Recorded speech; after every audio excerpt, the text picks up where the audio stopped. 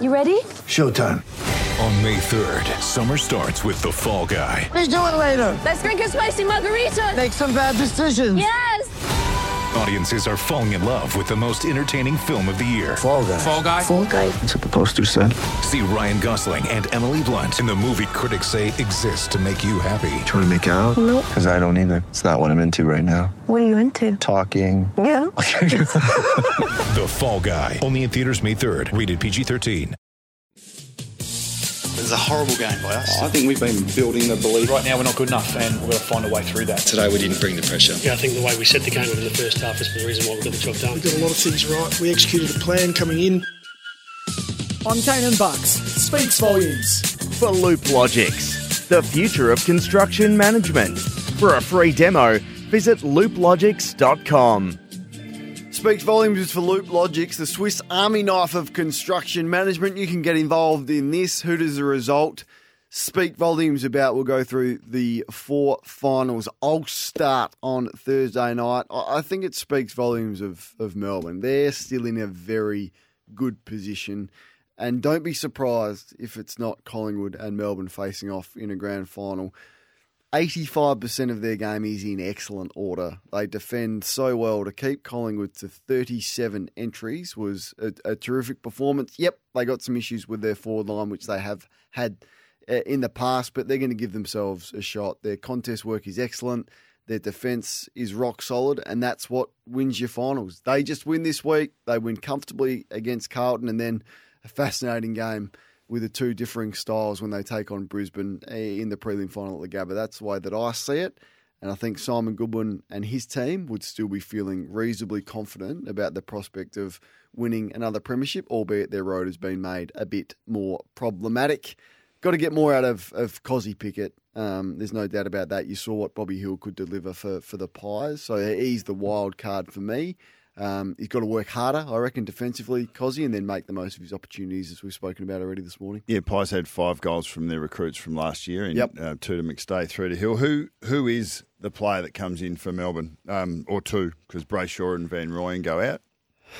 What do you do with the front half setup? How do you take advantage of the 69 inside 50? Well, me personally, and I know not a lot of people agree with this, I'd play Grundy. Right. I just think it gives you more flexibility with what you can do with Gawn. He looked an aerial threat, 4 contested marks for Gawn. I know that was out of the ruck, but to actually have him as a target in the forward half, and it might only be for half an hour a game, and the rest of it is in the ruck, but to have that flexibility for Grundy to stand up in the ruck and allow you to have Gawn as a target forward would be a nice option to have and a luxury. And then when Grundy's forward, he gives you more than what McDonald gives you, I think, and with the way that it looks. And then you've got the foot soldiers like a Jordan or someone to come in for Brayshaw. The interesting part about the Brayshaw injury is the flow-on effect for Petrarca, though, Bucks, and how they were forced to play him more as a midfielder when he's been so successful in the last 6 or 7 weeks playing as a forward for the majority of it. So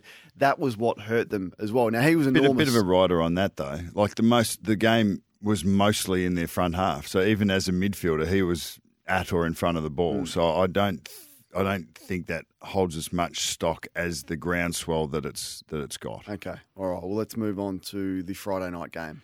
I thought it says more. I think it was a fairly evenly matched game. Sydney were blown out early, and it's interesting. Like Collingwood got the jump on Melbourne, went on to win the game. Carlton got the jump on Sydney, went on to win the game. And I think it's validation for Carlton. So I'm going to go with Carlton.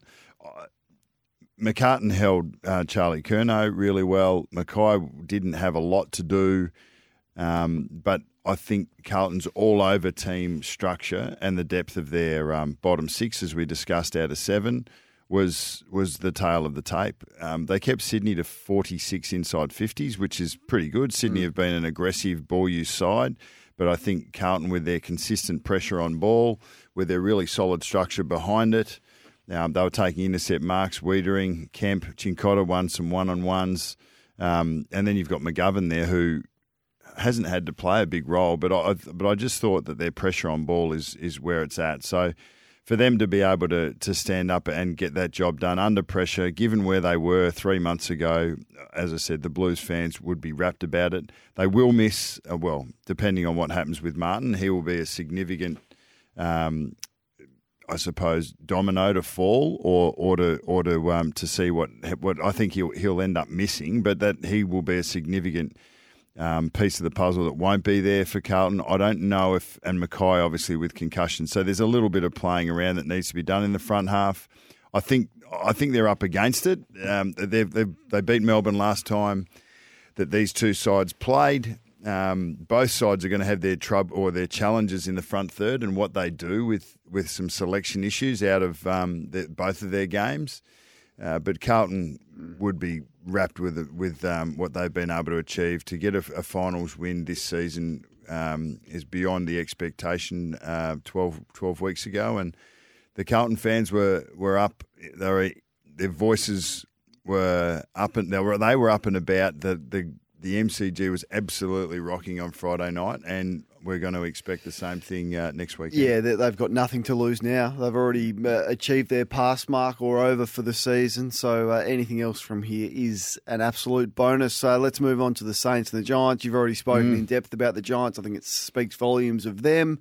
They've won at 11 different venues this year, which speaks to the resilience of the group, how well they are led. Adelaide Toby Oval Green is already one of them too. They won against the Crows and came back from behind there. I think it was in round 18, so that would hold no fears for them. I think their preparation has been better than Port Adelaide's, considering they would have landed on Saturday night in Sydney. You get the extra night. Port Adelaide looked tired. They looked weary. They looked banged up. They got personnel issues. So, I mean, they'd be feeling really confident about their progression through to a prelim final. I'm not convinced on their key forwards. I think still that's, are you going to trust Riccardi in a final? Hogan's been okay, but I'm not. I think that would be a weakness of theirs. They got a lot of goals out of their midfield on the weekend. Certainly Kelly kicked a couple. Toby Green would be the one, but he was reasonably well held from Wilkie, but still had an influence. Their game's just in good order. They're well balanced inside, outside. They got speed across half back. My only query would be about their key forwards, but with Buckley and Taylor behind the ball now fit and firing, they're a difficult proposition. I think one thing to watch for with the Giants is they move the ball so cleanly and directly off half back. I mean, they can go wide or they can change the angle. They've proven that they run off there really well. I think they're taller forwards in Hogan, Riccardi. Keith plays there at times as well. They lengthen away. Most of the damage is done through the midfield with their high backs or their high forwards or their midfielders. Their forwards, their taller forwards, get in one-on-one contests where they are out-positioned their defenders, and it just becomes a matter of the kick that accesses them going to their advantage. And Hogan held his man under the ball really well a couple of times and took marks out the back. Riccardi got caught in got a couple of one-on-ones where he had the drop on his direct opponent. So it's not as if you need to be an out-and-out star winning, 40, 60 contests. They've been put into 75-25 contests where 3/4 of the time they have the drop on their opposition because of the way they're using the ball through the middle. So I think the Giants their forward play's been really strong in that regard. And Toby Green's not relied on, Callum Brown's not relied on, but they all play a role. All right, what about the last game? Look, I thought that Brisbane. You can't go past Brisbane. It speaks to how strong they are at home. I thought they were. I mean, they've been defensively. They've been really strong. And Port Adelaide were always going to come with a little bit with energy and bring their best. And I thought they did for the most part. But Brisbane's they played with authority. They were able to impose their brand over 4 quarters, and eventually they blew out a side that quite clearly was entrenched in the top 4 throughout the year. So we saw more than cameo roles played from players that haven't been asked to be in the best 4 or 5 players in their side. So Rayner stood up, Fletcher kicked 3, had 16 off a wing, mind you, a little bit of half forward. Wilmot and Coleman off the back were excellent. McCluggage, who hasn't been the first choice midfielder, but has gone in there since Ashcroft has gone down and played more minutes off the wing and into the midfield. So We heard it in Cam Rayner's voice. They're pretty confident. They know that they've got everything to play for and that they've got the goods. And they should be.